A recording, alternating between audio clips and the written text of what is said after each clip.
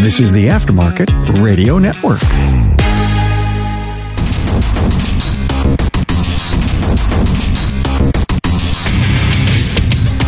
All right, everybody. Welcome to yet another episode of Diagnosing the Aftermarket A to Z. I'm Matt Fonslow. You know, guys, it's no secret we're facing a technician shortage, and Napa Auto Care is addressing that. The free 2-year apprentice program offers a variety of training to produce a technician with 3 ASE certifications. To learn more, members can visit member.napaautocare.com.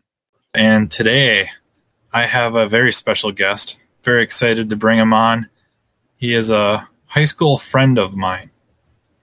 We go back, I think we met in 6th grade through a mutual friend, and graduated high school together, have continued a close friendship the whole time. I don't know about after this, depends on what he says, if that'll continue, but we've been very close friends all the way since high school, or even middle school, if you will.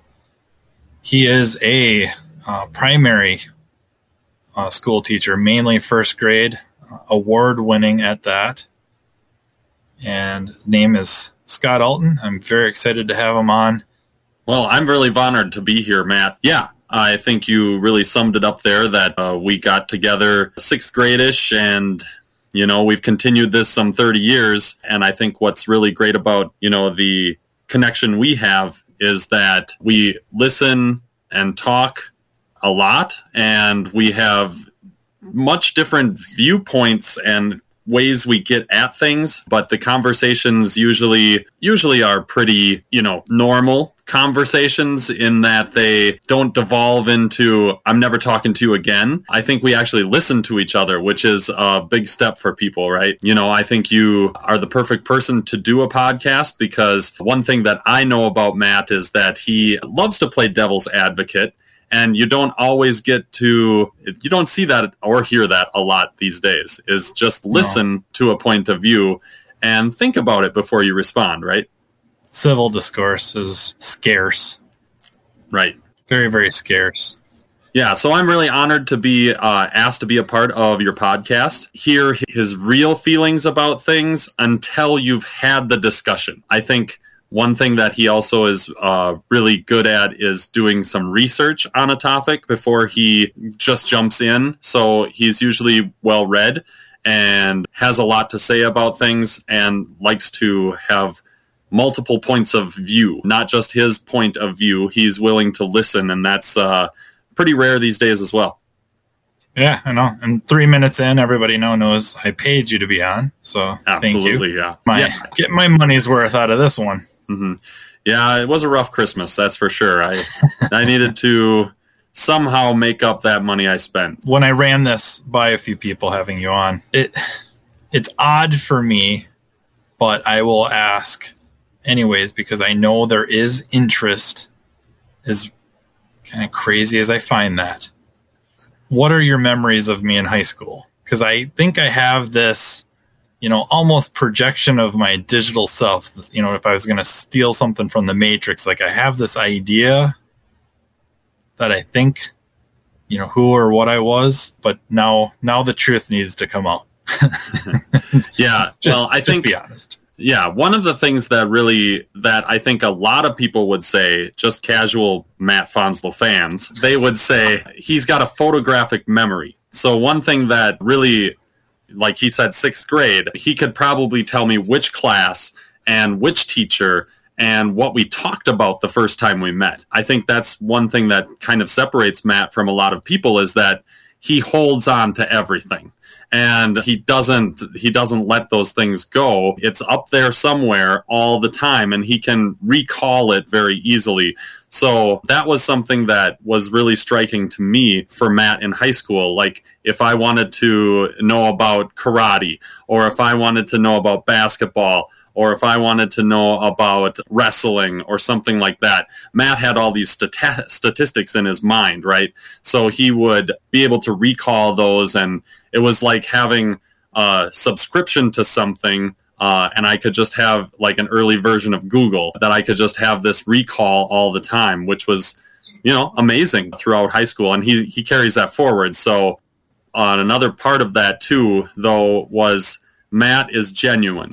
And Matt, when I think about Matt and his upbringing, growing up in the country with parents who, were, I'm not sure if your listeners know that your parents, especially your dad and your grandfather, ran an implement that sold, tractors but also serviced chainsaws and things like that. So that mechanical aptitude, I think, showed itself really early, and that you kind of took up that. And so as a kid myself who grew up in the country, I kind of gravitated towards that. And I know our dads knew each other a little bit as well. But when I say genuine, it's a genuine respect and caring for friendships. And that's one thing that he's carried forward as well, is that when you are a friend of Matt, he will do whatever needs to be done to help you out. And I think that probably comes from your upbringing, right? Like your family looked out for family. And so I feel I'm actually an extension of your family in that way, is that you've given me that friendship all along that a family would give me, like the support. So those are a couple of things that I remember in high school. I also remember that you were a great JV basketball player. I don't know about that. I think I let I don't know if it was ego so much. Part of it was ego, but part of it was just assumptions run things more than just enjoying myself. I think those are my memories of basketball after about 9th grade. Was just almost like a belief in a conspiracy theory that I should have just ignored and went out and played and enjoyed myself. But I didn't. Boy, I'm really getting my bang for my buck on this. This is great. But yeah, you're right. My parents, I would never tell them to their face, had a tremendous effect on me with that. And family stuff, like family drama, I didn't know what that was until I got married. And that's not to just talk smack about my ex or anything. It's just really the truth. And it wasn't just like my parents and our, nuclear family. It was both sides, my mom's extended family, my dad's extended family. Like, I had one aunt and uncle that were divorced, and they were at every holiday together. They maybe came separately.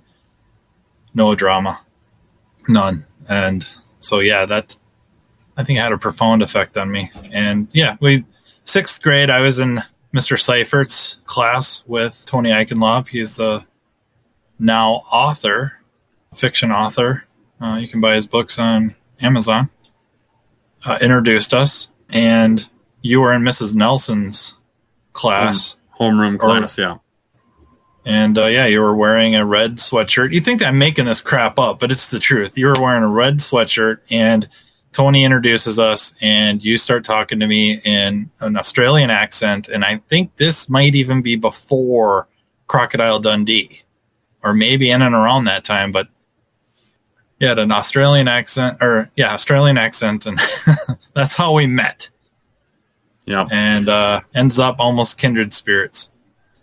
Similar appreciation for music. I think later on in middle school, high school, I started going more into heavier music. But for a while there, I think we had a shared appreciation, at least, of like more golden oldies in the 80s type music, and a little bit of, I don't know if you would call it dance music? Well, technotronic is definitely dance music. Yeah. Electronic dance music, yes. Yeah, that would have been definitely, so technotronic would have been Cicera 7th, 8th grade. Yeah. And that was really popular. I think MC Hammer's You Can't Touch This video is played every 10, 20 minutes. Yeah. Yeah, I think we were probably the only two people that had the Young MC tape that we had to buy at least 2 or 3 times because we wore it out. But at the time you had your boombox allowed for recording that would shut the microphone off so that you could do tape to tape recordings and it would come off really clean. And I remember and I didn't understand that at the time, because I remember at a party at your house, we're playing not Super Nintendo, and the game was Silver Surfer. And I sucked at video games because the only time we ever got to play video games was when we rented a Nintendo. And you guys were just so light years ahead of me. It was ridiculous. You guys almost would feel sorry for me, let me play for a few minutes, and then gouge your eyes out and take the controller back and ban me from touching it. But the Run DMC Aerosmith Walk This Way, and that, I think that's like that hub where I started turning more and more into the heavier music. As odd as that may sound, that's kind of what started it. And then, Metallica, Megadeth. Yeah. I think, one thing about Matt too is that he's a connector, and that he crosses genres, not just in music, but something about our group in high school was genre breaking, right? Like the people that we hung out with weren't just jocks, or we were kind of the misfit toys, right? And we all came together. Some of them were into Metallica. Some of them were in band. Some of them were, the AV club. And, it just was this really good mix of different people that came together, and it would be really interesting to get everybody back together again, because I think you'd really see the differences we had back then weren't as in focus, and we were more accepting of each other. But yeah, I think for Matt, he crosses a lot of genres. Like, he can get into a lot of different people and situations. And so I think that's a really good talent and a really interesting thing that Matt has, is he can kind of cross over, if you will, into a lot of different categories of people and ideas and things like that. And I think that's why, he's the perfect choice for this kind of a venue, or a way to figure out the side of your business from A to Z, because there are so many sides to it, right? Yeah. Not to keep lingering on the subject, but there was one interesting connector for all of us, the misfit toys, if you will. We were a group of friends. We hung out with each other. We hung out at school, out of school, stuff like that. I mean, the one thing that connected all of us was euchre. In high school, we had one friend who was we had a couple of friends, but specifically Ross was a very, very smart person, very smart guy, very studious, and he was a tutor. So we turned out, all of us, or not all, but a very large number of us, had study hall at the same hour. So we all decided we needed tutor in whatever class, but I think we all picked math, and some of us didn't even have math classes, but we got a math tutor. And we went up to the study hall room for our tutoring, and it broke into 3-4 different euchre games going on at once.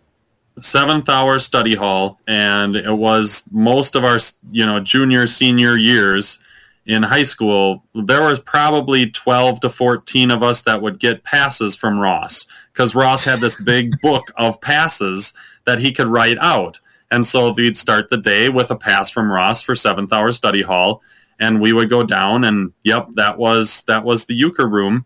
And I think it actually really strengthened not only our math skills, because it was a math, there's numbers on cards, a probability, and strategy. A lot of strategy. Yep. There's a lot to be gained from euchre. And I think Ross should really hang his hat on that and be proud of the way he helped 12 to 14 people really master euchre. It's true. So one of the big reasons I wanted to have you on was, I feel like you could be a really, really good communicator to everybody, including me, about the experience of being on the other side of the counter. And I think you're in an interesting spot, because we're friends. So in some ways, you're tainted almost with knowledge, because you get a lot of behind the scenes information. But there's years before that, and then experiences elsewhere, just good and bad, but also very much living that, experiencing that consumer side of things. And this will sound like a knock, and I don't mean it as not derogatory at any level. the mechanical knowledge is not, what I think a lot of people associate with, the men thing, right? Sometimes we have women clients talking about like, you might have to talk to my husband, or, I'm not a man, I don't understand these things. And it's like, okay, just your lower testosterone levels don't make you less, predisposed to understanding all these mechanical things. Like, no, that has nothing to do with it. So I feel like your perspective is very interesting to me. Well, yeah. And I think that's a great entry point because, we were talking about your grandfather, your father, and now you are carrying on that mechanical tradition, right? Or that you had shown interest in it yourself, and you're kind of making that into your profession now. It may not be at the implement where your father and grandfather were, but I'm the exact opposite, right? So my dad was a truck driver for about 30 years, and he considers himself a shade tree mechanic, whatever that means. I'm not exactly sure what he means when he says that, but he's from that generation. He's 72 years old, and so he's from that generation that grew up as a gearhead, right? And he would take apart his car, put together his car, improve it if he could, and he would do all the work himself because he could. And I remember times when he would be outside on Christmas Eve having to work on his semi so that he could go out the next day and make money for us, right? So he would be out there for 2.5, 3 hours. He'd be, have all of his tools laid out and stuff like that. And for me personally, that was torture. Like, he'd have me there trying to explain this and that and all these different pieces of it. I had no, my mechanical sense is not great. So if I really wanted to put my mind to it, I probably could muddle through it, but I've never had that real desire to do it. A different profession than my father did, right? Like, I wasn't interested in the mechanical aspects of even around the house. I'm not like a handyman. If I have to put up some kind of a light fixture or something, it's not my favorite thing to do. So, when we think about the car industry, then I was really thinking about this as an entry point that you were talking about wanting my perspective. And so when I go to a repair shop, I'm really a virgin, right? Like, I don't know what's going on. But then I thought of that as a more broad picture or meta kind of thing, right? And I think that's really what is a big stumbling point for a lot of people when they go into a repair shop. They don't have any clue as to what is going on there, right? They know that something's wrong with their car. And it's just like if you go into the doctor and something's wrong, but they have all these medical books up on the shelf with all this, specific language for that profession, right? And you guys have the same thing. You have all this technical knowledge that you have of your profession, and that's the first stumbling block for a lot of us going in, right? When we hear that something's wrong with a piston, we don't even understand what a piston does, right? Or if we hear something's wrong with a muffler or the exhaust system, right? There's all these things that I think that's the first thing that's really intimidating to a lot of people when they go into a repair shop. They already know they are novices at best, right? Like I'm a novice. And going back to my dad, he knows he can't really work on his cars anymore. And that's also frustrating for him, right?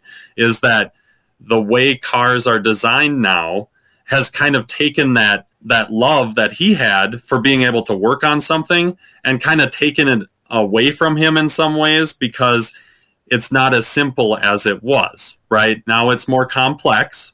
And when you mix complex and you feel like you don't understand something about it, I think that's really a point where people get frustrated or can easily get intimidated going into a shop. That's a really good point. Yeah, something you used to always be able to do. At least accessible. Maybe easy wasn't the right word, but it was accessible. And that's gone. And on a lot of different things. And like you said, complexity, and there's so many more systems involved. Before, to make the car go down the road, there was only so many systems involved. And now there's more and more and more. And there's not just more, they're integrated in a way that never before. So the radio gets louder the faster you drive. So now we got networks involved. And it might be a super quote unquote simple network.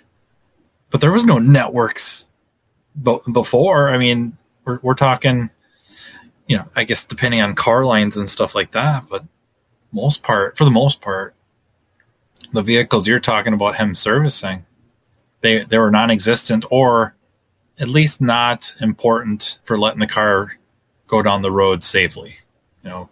Having power to go, brakes to stop, and gears shifting.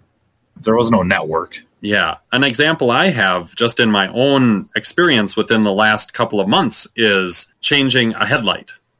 Changing a headlight in my car, I noticed that a headlight was out. You think about how easy it is to change a light bulb in your house, right? You just unscrew it, screw it back in, you're good to go. But then when it came time for me to do the headlight, I stopped into a quick change place, right? Because I thought, well, I'll just have them throw one in, right? And they said, we're out of stock on that particular light bulb. But if you get it at Walmart, we can bring it back in for you. And if you bring it back in, we'll change it for you. And I thought, well, how hard can this be, right? Like, I'll get it at Walmart, I'll take it to my house, and I'll just change it. And I found that it took me about 40 minutes to change both headlights, because first I had to find them, I had to unclip the things, I had to pull the things out, and then, there's a special, it's not just a flathead or a Phillips, you have to have like some kind of little diamond-shaped kind of thing or whatever to kind of unscrew some of it. Yeah. And so, 40 minutes to change a light bulb on the car, that just, and the compartment was really small to get my hand under and into that spot. And I think about the light bulbs that my dad would have had to change on his 1970 Plymouth or something like that, right? Yeah. It would have just been pop it out, pop it back in. It would have been simple. But nowadays, even changing a light bulb on a car is a task. Hey guys, Matt here talking to you about what the Napa Auto Care Center program can do for your business. You probably already know the Napa brand is the most recognized and trusted name in the automotive aftermarket industry. In fact, studies show nearly 95% of customers recognize Napa and associate it with quality parts, service, and technical expertise. So why not complete a Pro Image upgrade and take advantage of that? Pro Image is a co-branding program for the exterior and interior of your shop. On the outside, it includes the Napa colors and distinctive Napa signage. While the public may know you as a reliable, locally owned business, a Pro Image upgrade helps set your shop apart from the competition even further. It is also a visual signal to your customers and potential customers that you and Napa are partners. Most importantly, Pro Image really works. This co-branding opportunity has helped Napa Auto Care Centers across the country increase their car counts and sales. In fact, those that have completed the Pro Image project enjoy an average of 23% sales increase during their first year. Pro Image upgrades are also available for the interior of your shop. A Pro Image interior upgrade transforms your customer waiting area from merely utilitarian to warm and welcoming. The goal is to maintain your shop's independent identity while enhancing the customer's experience. You can get a free look at what a Pro Image exterior or interior upgrade can look like by visiting the Napa Auto Care member site and clicking on the Napa Pro Image link under the Napa Pro Image tab, or contact your local Napa Auto Parts store. Your servicing Napa store can tell you more about Pro Image plus the hundreds of other reasons to become part of the Napa Auto Care family, the largest network of independent auto repair shops in the country. Some cars are better than others, but it's like some of these items that I would like to consider maintenance, or just regular might be not dangerous, but may not be the proper word. But light bulbs are something that are going to go bad. They have a lifespan. You think you would make them accessible to be replaced, and that is not always the case. Some cars, absolutely. it is brutal. Like, you do a lot of damage to your hands. And I'm not saying like permanent damage, but geez, changing bulbs on some of these cars and then your hands cut up. They don't necessarily make it easy for anybody, professional or not. That was kind of an idea when you were talking there about taking your car to different places. Is the assumption when you go into any repair shop that everybody there is qualified to do whatever task is on your vehicle? That's a good question. I think if I take my kids to school, like not just the school they're going to right now, but we up and move. We get sick of sub-zero weather in Minnesota and we move further south to like Iowa, but we move. I take my kids to school, register them. The teachers there assume, but with, I think, good reason, they're all licensed. They're all certified to be educators. And I know I'm kind of glossing over things that we talk about all the time. Not sure, at least this episode is the best for that discussion, but we assume the people there are credentialed and capable of being educators. And now if we flip that around where you're dropping your keys off at, doesn't matter which shop, Googled them or you just saw the sign. When you're handing the keys over, do you suspect something very similar, that whoever's driving that car into the bay and going to do something on it is capable, credentialed, competent? Yeah, I think that the word that comes to my mind there is perception, right? How you perceive just the business as a whole, and also the shop that you go into, like the perception you have of those workers is usually formed within the first 10, 15 seconds, right?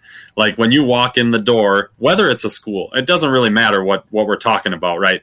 But if you're talking about a service place and you walk in the door and they have their uniform on, it's tucked in, and they're, how you doing today?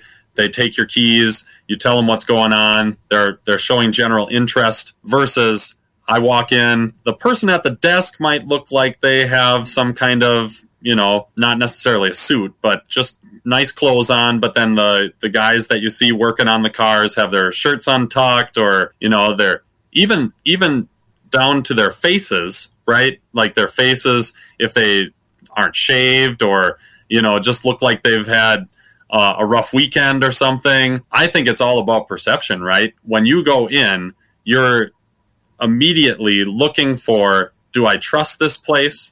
Do I think that this place looks like it's going to give me quality service? I think we run into that in a lot of places, right or wrong, because, that's just kind of, I think, how the human brain is wired, right?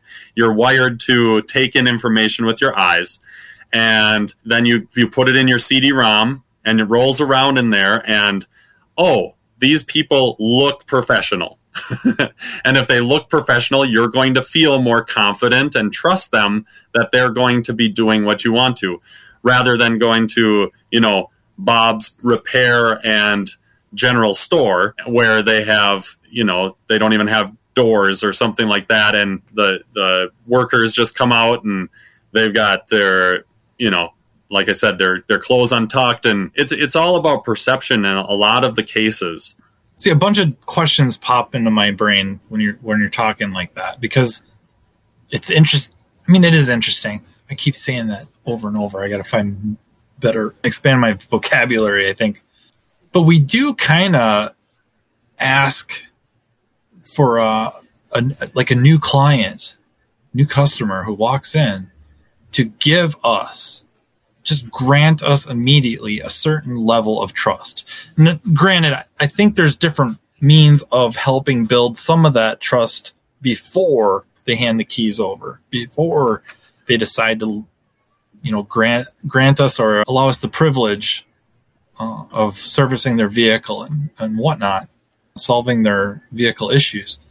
That it may be through some marketing. It might be really like reviews. Maybe in the older days, you would have a spot on the wall somewhere that had cards that people would send, maybe notes they wrote.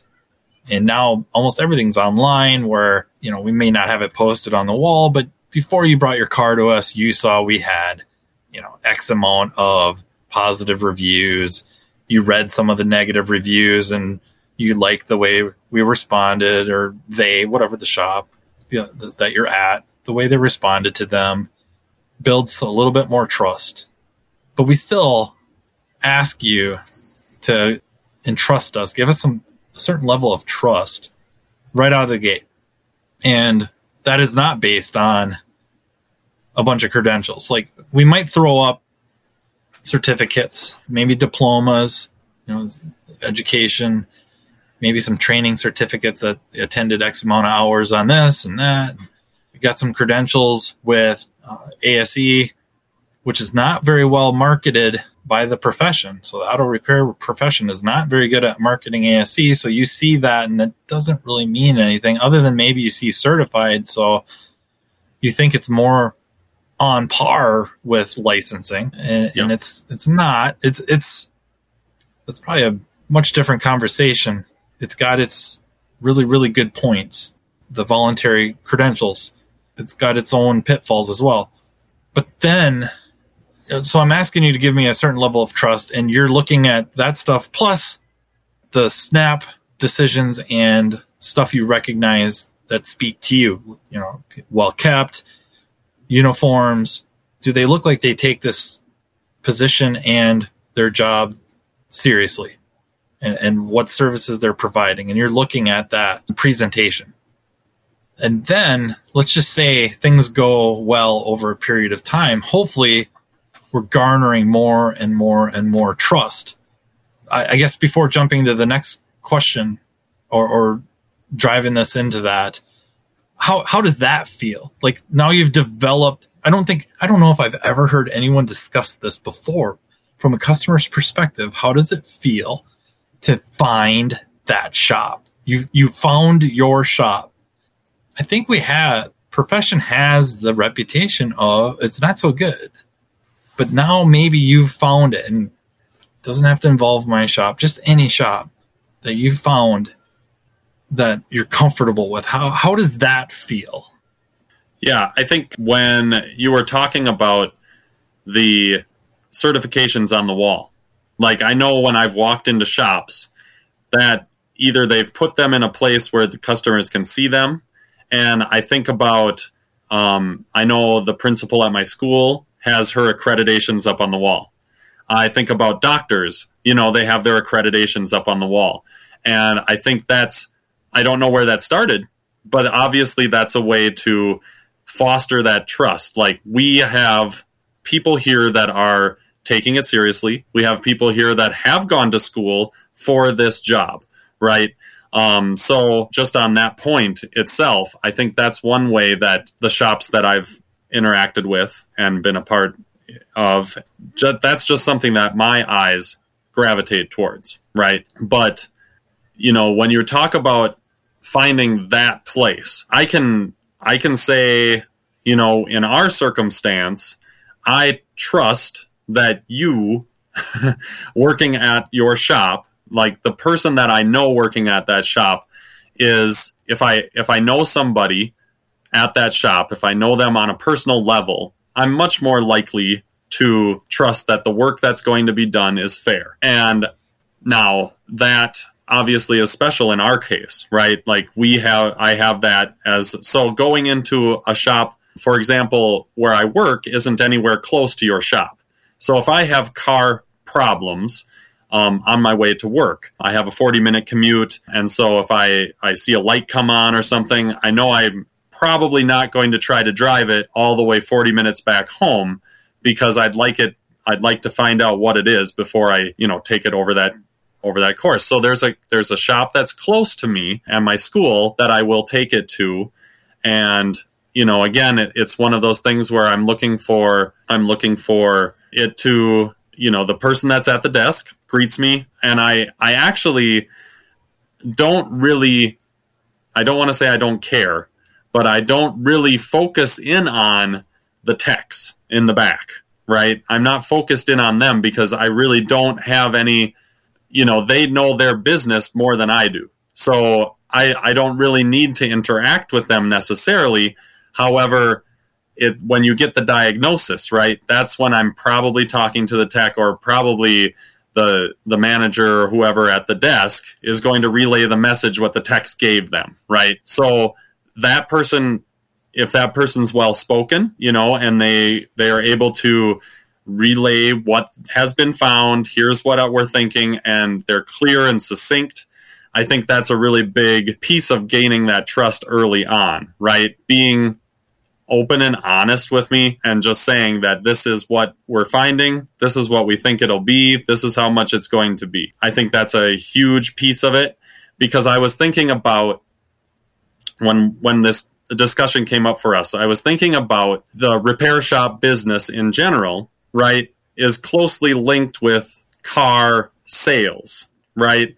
And I think about the perception of car salesmen, right? The perception of car salesmen for the longest time was, oh, I just don't want to deal with those guys, right? Those guys, when they see you pull into the lot, they're coming up to you, and you're going to feel all this pressure, and I just don't know what they're going to spin to me, right? They're going to have all this spin that they're going to give to me. And so, a used car salesman, unfortunately, is linked with your profession in a lot of ways, right? Like, you're going to give me all this spin, and I have to try to decide, do I trust that spin? Do I trust what you're telling me now? And, when you go into the doctor, you can get a second or third opinion. That's a little harder when the thing you need to get you home is, possibly debilitated and not able to get you home. You're in a place where you want to trust them. I know for me personally, I would love 2 or 3 different, is this really what's wrong? And how do I trust that, Yeah, it might be easier to get the multiple opinions from repair shops. But I think even if it was just as easy, so most medical systems, depending on where you live, so where we live, there's one medical system. There's not a bunch of different ones. So around us, Mayo Clinic pretty much dominates the landscape. At one time, we had Fairview, was another company, and then I think there's like Abbott is another one. I don't know, like around here, I don't think there's anything related to Johns Hopkins or anything, but there's really one dominant medical system. But even if you could, an auto repair shop, there's, in our town, at least 20 places to take your car to get quote unquote fixed. And it would be easier to go bounce from shop to shop to get second opinion, third opinion. That's not very common. It's just not a common way of doing things. But in general, you don't do that. The brakes are squealing, drop the keys off, and just kind of assume that, or hope really, that they're treating you right. And I suppose we could go on a tangent about what that means. That is going to get taken care of. You're probably not going to get a phone call saying, hey, we think it needs pads and rotors. I think I'll go for a second opinion. So could you throw the keys in it, charge me your inspection fee, and then I'm going to go to shop B. What do you think? Oh, yeah, it just needs pads. And right there, already, I think I just said something that's different than the medical system. Because even if you went from, in our case, I don't know about everyone else's, but in our case, if you would go from a Mayo to a Fairview, they're not throwing each other under the bus. You're not going to end up going to Fairview and saying, God, my throat. I was at Mayo, and they just told me I have a virus. Mayo, those guys, they're a bunch of idiots over at Mayo. We won't even hire guys from Mayo. Yeah, bottom of the barrel over there. We have certain criteria that have to be met to work here. That would never happen. They would probably either find out what the diagnosis was, or they would make their own diagnosis. And then if you said, well, Mayo said, they would backpedal or sidestep or whatever they could to make the entire profession, make Mayo look good too, or okay, or not inept in any way. Where if you were to take your car with the brakes squealing, for a second opinion, so another repair shop, and you just let slip, hey man, I just headed over to Riverside. They told me it needs pads and rotors, and I'm not saying they're wrong. I hear they're really good, blah, blah, blah. What do you think? Immediately, you're going to get a different answer. I guarantee you. And it's going to be slightly less. Or if it's more, if they look at it and they're like, no, you know what? The quote unquote right way to fix this is to do more. So those jerks over there, they're taking advantage of you because they're underselling you because they don't want you to think badly of them. But really the right way to fix this is to do all this extra work. And I'm not even insinuating they're wrong. That's not the point.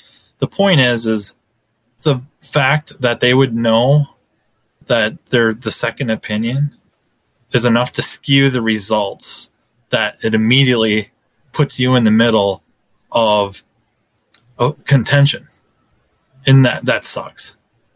As a consumer, that sucks because now you're caught. Who's being more honest? And you're still feeling like I still don't have any technical knowledge of what they're talking about. I mean, I'm completely in the dark on, I know that it has something to do with the wheel and probably the brake or the rotor, but, I'm still in the dark. And so I'm counting on people that supposedly have all this technical knowledge to actually be forthright and tell me the honest truth on what I need to have done to my car. If you went and tried to do the research, if you found an honest outlet for that or provider of that information, you probably still are caught. Because if they're honest, they're going to say the one might be telling you the bare minimum, and the other one might be telling you really the proper, quote unquote, proper way.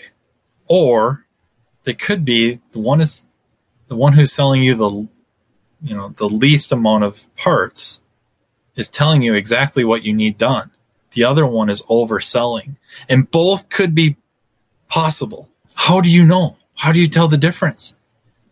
And then, you may watch or read somebody that is very biased to overselling. So therefore, you're going to assume the shop or tech or mechanic or what is taking advantage of you, and they're trying to sell you more to fatten up their paycheck. Or the other way around, where the other shop tech mechanic is lazy. They don't want to do it the right way. They just want to get their fast cash and get you in and out of the door as fast as possible so they can get the next car in and get it in and out.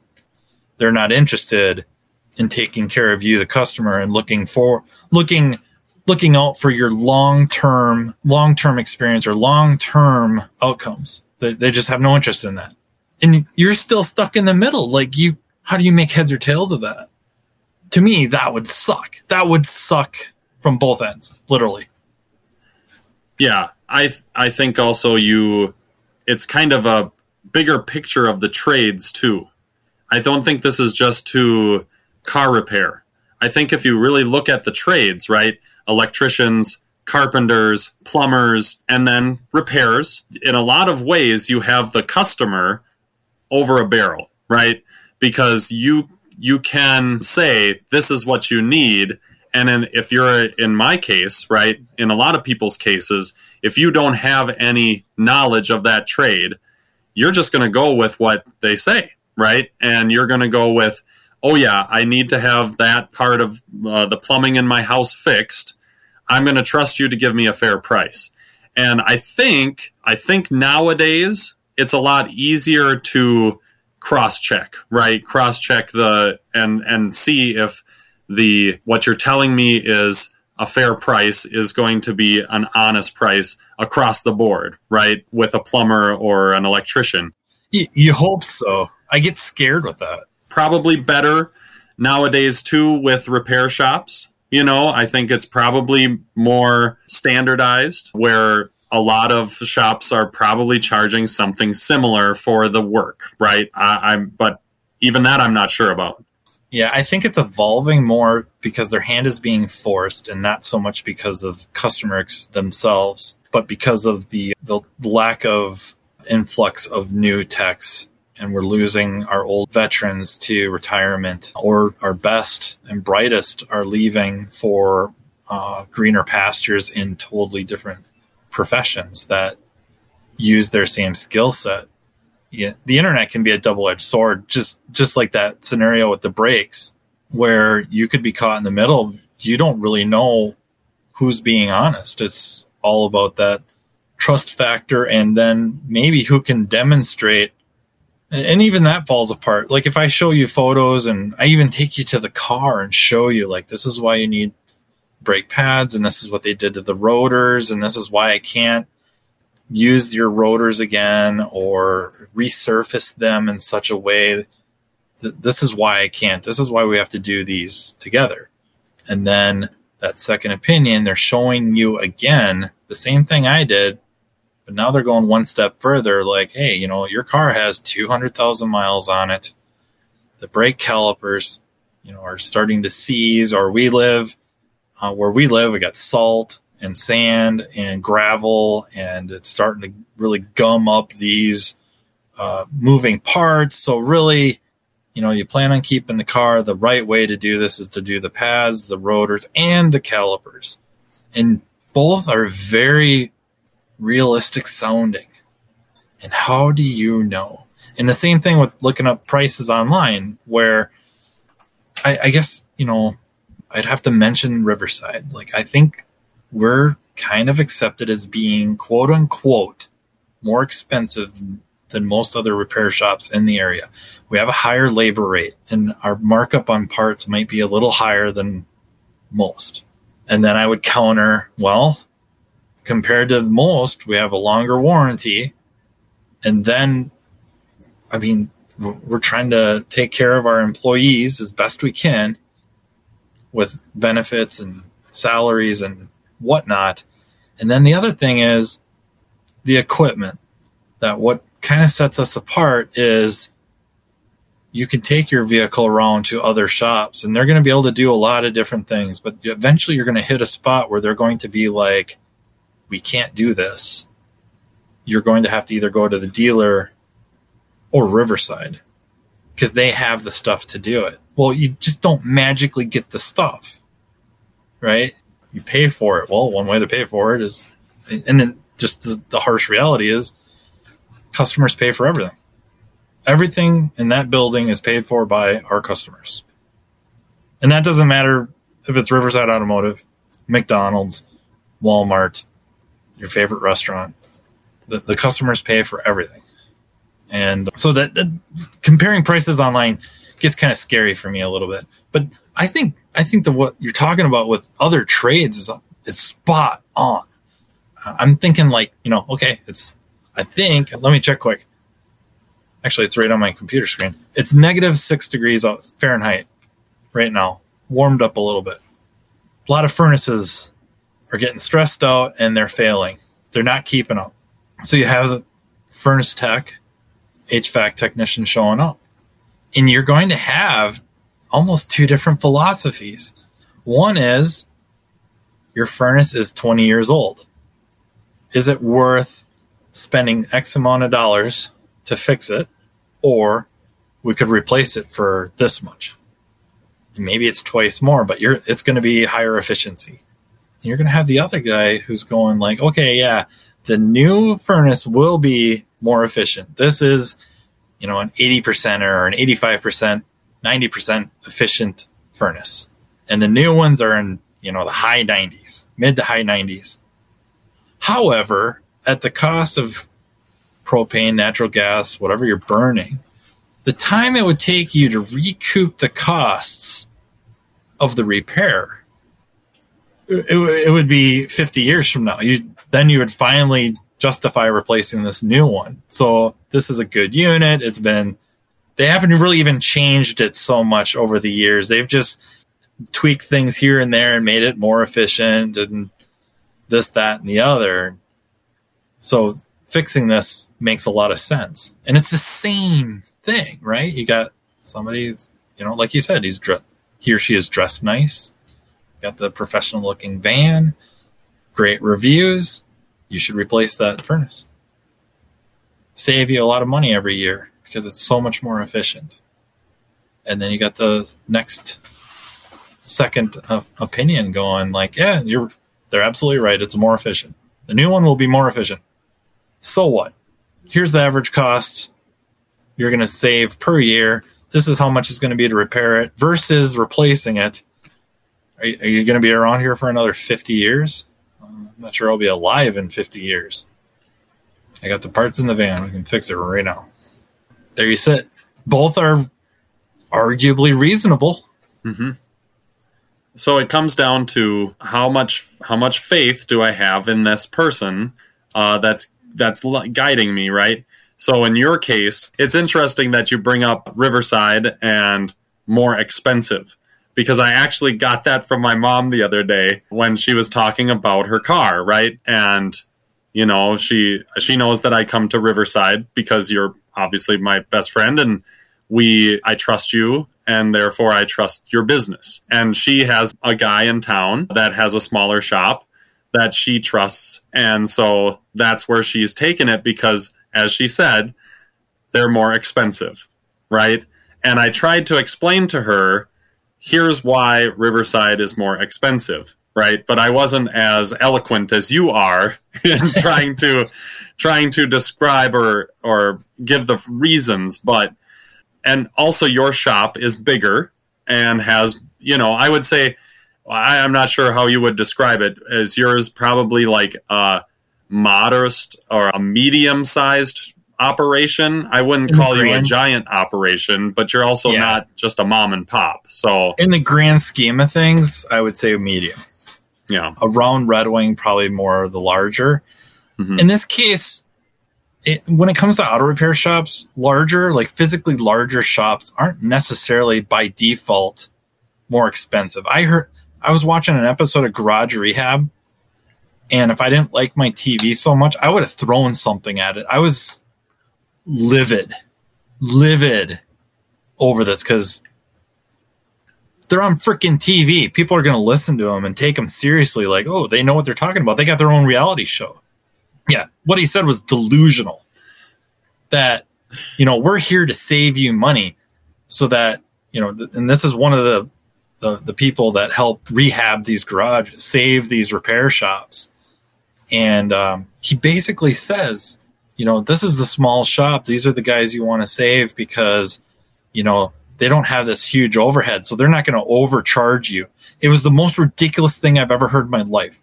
In this case, for all the bigger shop, physically bigger shop is more efficient because of its size, because of the number of employees, because of the ability to have fewer techs working, but they have more bays to themselves, more hoists, more places to work on cars that they can run a car in, inspect it, help build an estimate, leave it there, bring in another one, same thing over and over. And then, at some point they start getting okays to do the repairs, and they've saved significant amount of money, your money, because they don't have to burn time running cars in and out or taking them apart to look at, putting them back together, getting them out the door. So there are some things about a larger facility that save money. And again, you don't know each individual situation either. When did they buy this big shop? Has it been in the family for 50 years? They don't have any overhead other than taxes, maybe some, but not like somebody that just bought the smaller shop 2 years ago. So it was so infuriating listening to this, and people are sitting there watching that, just eating this stuff up. Like, oh yeah, you're right. I got to go to the little guy. And that's not anti-little guy at all. I am pro anybody that takes this stuff seriously and works very hard to become competent and remain competent, and is just honest with themselves, honest with their clients. I don't care how big the shop is. That's all I care about, is honesty and taking this career to heart. And the whole thing, like the whole trade, the whole profession, is that it's important to them to lift the whole profession, do their part. So, I guess my argument to her is like the physical size doesn't really matter. Where we become more expensive is because of, I think, just the equipment, the capability we have is quite a bit higher than most. And not just where we live, just I think in general, nationwide, shops like Riverside, not just Riverside, but shops like Riverside, and there's others that are far, far more capable than us. That's what differentiates a lot of that. And then, what's the situation with the employees and their compensation and their benefits plans? You may find out the big shop down the street that's less per hour. Their techs, they're on like in and out, or they just get rid of them. Turnstile, just revolving door. And then you find the more expensive shop, quote unquote, it's really quote unquote more expensive, has techs that have been there, employees that have been there for decades. And then the other thing with that, anything, is sometimes you don't really find out what the real value of your investment, because that's what it is. When you bring your vehicle in to any repair shop, it's an investment. Sometimes you don't find out the value of that investment until things go sideways. So, you brought your vehicle in before the big trip, summer, getting everybody in the car. We're taking the tribe. We're taking the tribe on a quest, right? We got the family truckster in the Riverside. You leave Minnesota and you make it to just the edge of Montana, and things go to hell in a handbasket. And that might be when you figure out and learn the value of that investment. Because, you saved a lot of money going elsewhere, but now things hit the fan and you're on your own. You spent more elsewhere, and maybe it was Riverside, maybe it was wherever, and it's not painless, but it's way less painless than it could be because they got your back. They are working with whatever company to get you hooked up with, a tow truck, a reputable shop in that area. You may end up with very little to no money out of your pocket. You can't, you're losing time, and that's trying to refund people time. I haven't figured out how to do that yet. If I do, I'm going to write a book. Well, and Matt is taking the Riverside Airwolf helicopter out to the edge of Montana to service it for you. I mean, that's what I've learned about Riverside is that, we got rid of the Blue Thunder helicopter. That's the kind of service you guys provide. But you're right. I mean, and honestly, I don't think you're actually not getting the credit because, say you're going out to Yellowstone, right? Like you said, if you're traveling from Minnesota to Yellowstone and you do break down by Montana, you're going to say, well, that shop didn't do their job. But if you do make it to Yellowstone and back, I don't know that you're necessarily getting the credit either, right? Like, no. Riverside's the reason I had a great vacation. Hopefully contributed to it, right? Right. That kind of leads to another question, I think. Assuming you have a relationship now with a shop, whatever shop that is, as a vehicle owner and a consumer of car maintenance and repair, you have this, however long, I'm guessing it would be years, that you have a trust level built up, like a good trust level built up with a shop, a mechanic. What happens in your mind? And I don't know, maybe you're a bad person to ask, but what happens? I think you can speak for a lot of people. What happens when things go awry? And let's just say it's the mechanic's fault. Let's say you brought your vehicle to Riverside and whatever, I fixed something, quote unquote, fixed something. And away you go, and maybe it's on a trip, maybe it's just back and forth to work, but whatever I did failed, and it was my fault. How does that, in your mind, what does that do to the trust level? Does it evaporate? Is it, I'm just going to I don't want to give you like multiple choice answers. Just let you go for it. Well, I think that's also a double-edged sword, right? Because if I come back and say, you said that the brakes were fixed, that the squealing was gone, right? And I got to work and it was still making that noise and worse, right? And I had to have it towed to a different shop and whatever. And I go back and I talk to your shop. I think it's a double-edged sword because, the tech who talks to me, can say, oh man, I thought I had that fixed, but I did have some doubts in my mind about if I should have done this part as well to make sure it was fortified or something like that. The honesty level. I mean, I want to hear like an apology, or I want to hear like, this is why I did what I did. And I'm sorry that, you had to have it towed to a different shop or whatever. And then I think that's probably up to the customer and probably their level of it's probably just a personality thing, right? Because if you're honest with me, I would like to say, I believe you and I'm going to put my faith in you again. But I'm sure there are people out there too that are going to say, well, you messed it up this time. What's to say you're not going to mess it up next time? I appreciate the apology, but I just can't trust you anymore. So, I know the dealings that I've had with your shop when something has been more than they expected, right? They got it back, they did the work, but then they found something else. Before they move forward, they're letting me know, this is what else we're seeing. This is how much it will be. They're really pulling that curtain back and saying pretty well, most of the time I feel pretty confident and to understand what they're telling me, and I think that's a big key to it too, is taking it out of the technical jargon and putting it into the layman's terms.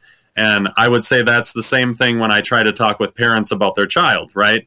If they're in my classroom, I don't want to give them all this technical stuff that they might not understand, right? I might just say, your child is needing this to be a better reader, right? I don't want to tell them all the different phonics skills or different things that just are teacher talk. I want to tell them as a parent, like a friend speaking to a friend, right?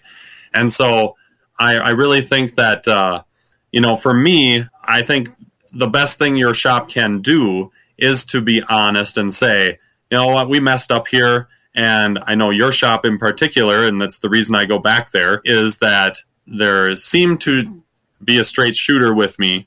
They give me the information that I'm looking for, and they also pull back a little bit of that and tell me in terms that I can understand, here's why you need to do this, because it's going to help with this along the way. Even though it will cost more, I think that this would be the better way to do it. So, yeah, I mean, I like to believe that honesty is always the best policy, right? We've heard that, but I think over time that does prove out, right?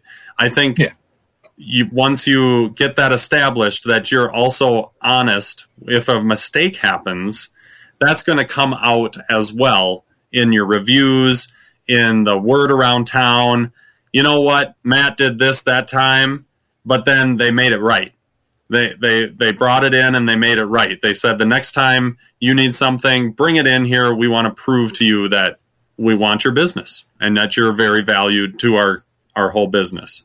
Yeah, I think the reputation of a business, in our discussion, the shop, is invaluable. I don't know how you put a monetary value on it other than it's the value of the operation. Therefore, trying to protect that reputation in general, far, far more often than not, I think it's just being honest. In this case, there's human error. In this case, it was an accident, human error, or this was just a flat out mistake, bad judgment. It kind of leads to another question that's somewhat similar. We had talked a little bit about the medical profession, and there's some parallels to auto repair that you just can't ignore. It's a good parallel. One of them I find interesting, and I really want to hear your take on this, is we'll go with the sore throat thing again. You go in, the diagnosis is, you have a bacterial infection. Here's a prescription for the antibiotics. And, if you're not better in 2 weeks, let us know. And then 2 weeks goes by and I go back and it's not a bacterial infection. It's something else. Who cares what? So there's a misdiagnosis that I spent money on to get better, and it didn't work. And now I have to pay them again to check me out, to come up with another diagnosis, and hopefully a treatment that works. So the way the medical field frames it is you're paying them money for these tests, and the doctor themselves may not actually perform the tests. It's, whatever, a technician, a nurse, something of that nature is doing the swab, the blood tests, whatever. And then the labs, they interpret those results, come up with a diagnosis, and then a treatment plan. You take your car to a repair shop and you pay a diagnostic fee, and they do some tests, come up with a diagnosis, a treatment plan. But what if it doesn't work? What if you bring your car to me, Matt, it doesn't run right. Okay, check it out. Boom, boom, boom. I think it needs a tune-up. It needs spark plugs. You'll be good to go. We do the tune-up, and then either I call you back right away. Yeah, that didn't work. Or you take it, and a week later, 2 weeks later, it's doing the same thing again. And now, usually in auto repair, if we deem it that we misdiagnosed it, we don't charge you again. And in a way, I find that fundamentally wrong. So I guess the question is, I'm not trying to lead you or anything. What is your take on that? And then when you're paying that fee, what do you feel like you're paying us for? If that makes sense. And if you need me to elaborate, I'll gladly elaborate. Well, from my perspective, I think, whenever I take my car in, I realize that it's a complex machine, right? I realize that if the check engine light is on, I'm going to have you take the scan tool to hook it up and run the codes or pull the codes and to pinpoint why is this light on, right? And then I'm relying on your expertise to tell me what the codes mean and what you think is probably happening here. Is it, the oxygen intake that's not running, that's not making it run right, or, is something else seizing up, or is something malfunctioning? So that, in that way, I do understand and try to have, I don't want to call it sympathy, but understanding, right? It's an understanding of this is a complex machine that they're trying to diagnose and fix. And so I don't know. I guess I don't look at the itemized bill as closely as probably some people would to say, oh, I see you charged me for 3 diagnoses here, right? Like, why? But I would say that I think if that's explained, I think that's one of the places that probably the industry could do better is to explain to the customers right away. Like when you come in with a check engine light on or something that's malfunctioning, this is a complex machine and you don't want to talk down to us, right? You don't want to talk down to the customer, but just saying that we're going to try our best to diagnose it the first time. And, I'm confident that we're going to be able to figure out what's going on. But it may take us a little while, right? It may take us a little time to figure out what's going on. I think that's, people in my position, I bet there's a lot of us that are feeling stressed when we come in the door to start with.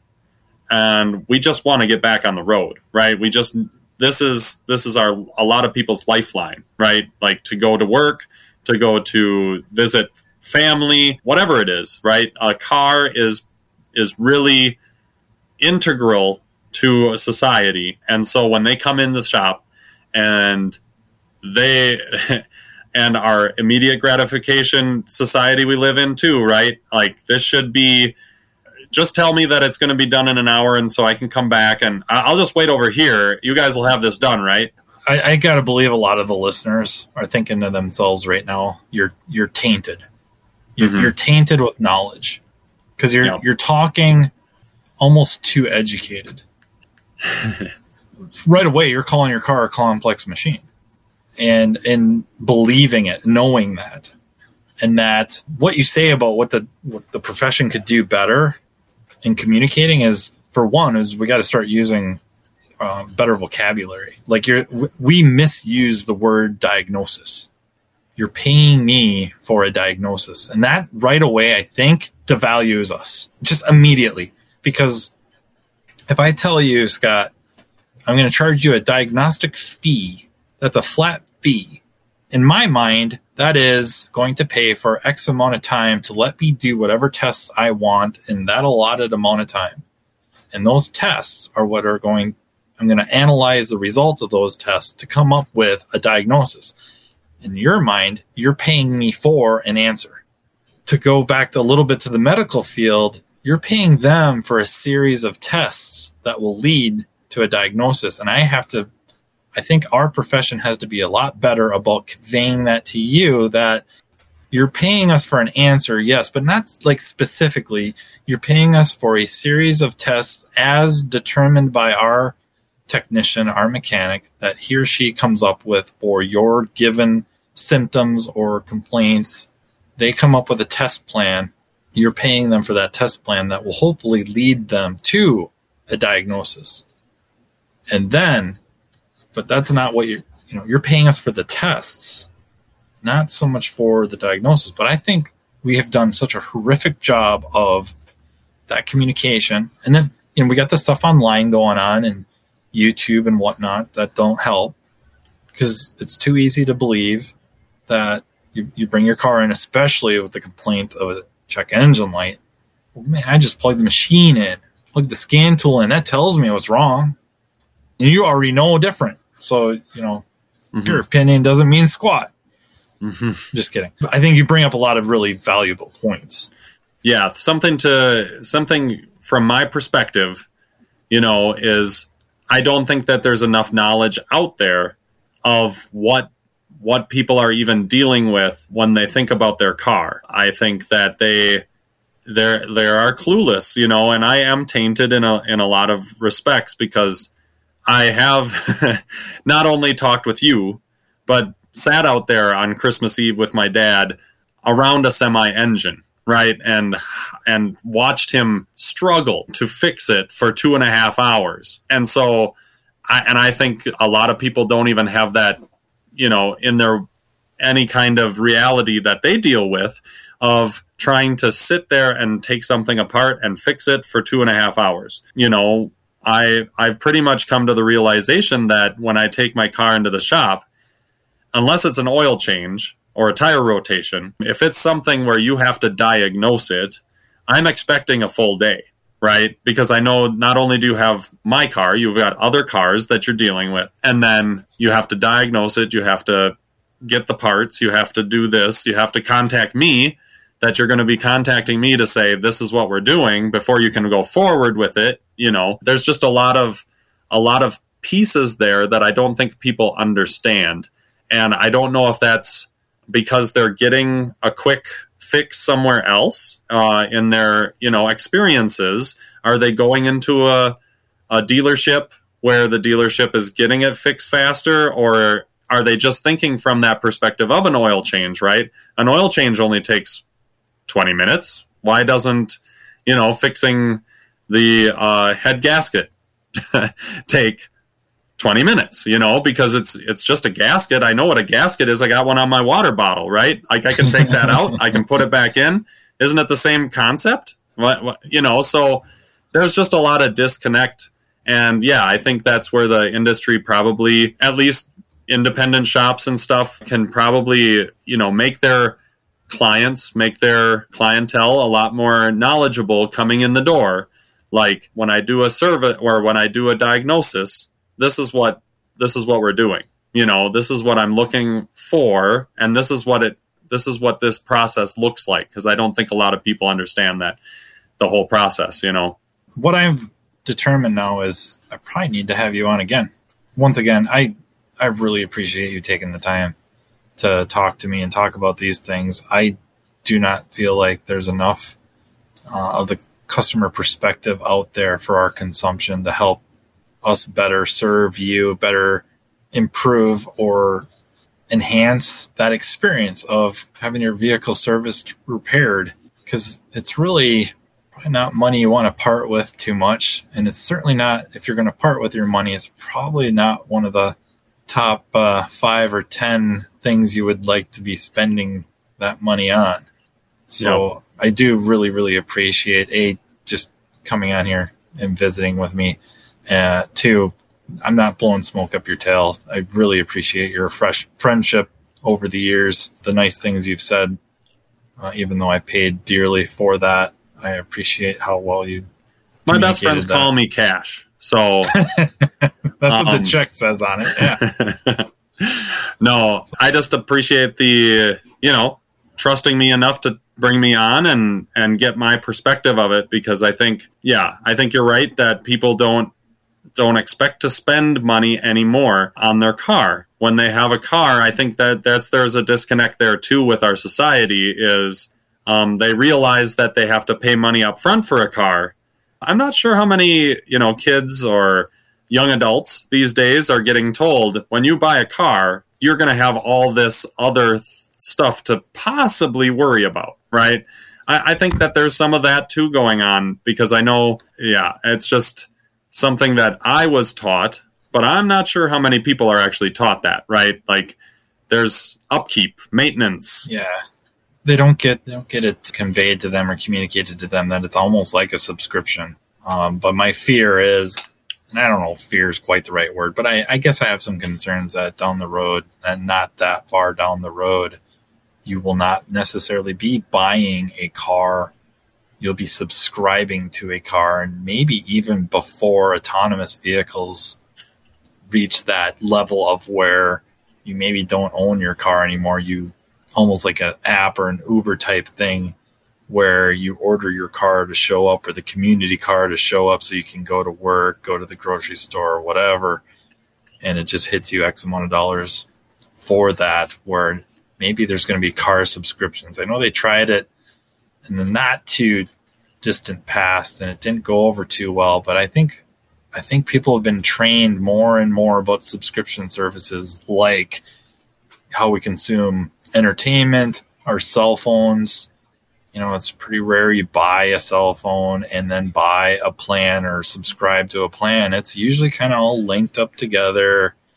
So I have a feeling that may just happen. But honestly, the way things are right now, yes, you buy your vehicle, but you should be in the back of your head treating it a little bit like a subscription where you're making your car payment every month. And then you have to assume it's a machine, right? It's going to break. Mm-hmm. Just even some money in a fund to cover those repairs, even if it doesn't cover it all, it just takes a big chunk out of it, would help immensely. But that is not, you're absolutely right, that is not conveyed to people in general. I won't even pick on kids, just people in general just do not think of things that way. And it isn't just their vehicles, it's the houses, it's everything. Yeah, this is another one of those cases, I think, too, where, technology, people think that we've advanced technology so much that it shouldn't break, right? Yeah, this is another place in our society where it's 2022 now. So why would a car break? If I spend $35,000 on a car, I better not have to bring it in, Got a screaming deal on a car, or it was used, but 35,000. I don't know. Does that get into much anymore? Holy cow! It's my new Saturn. I have complete faith, and I definitely thank you too. And I look forward to chatting again soon. That was my best friend, Scott Alton. Childhood friends. We still remain friends. Thank you, everyone, for listening.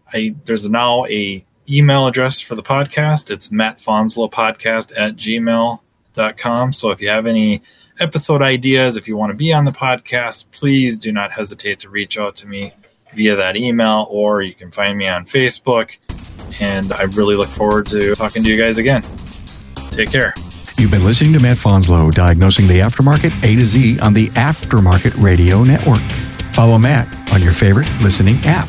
He's very interested in what you have to say. Let him know what you'd like him to cover and come on the show. Matt is all for advancing the aftermarket. Find Matt Fanslow on social media and connect or on aftermarketradionetwork.com.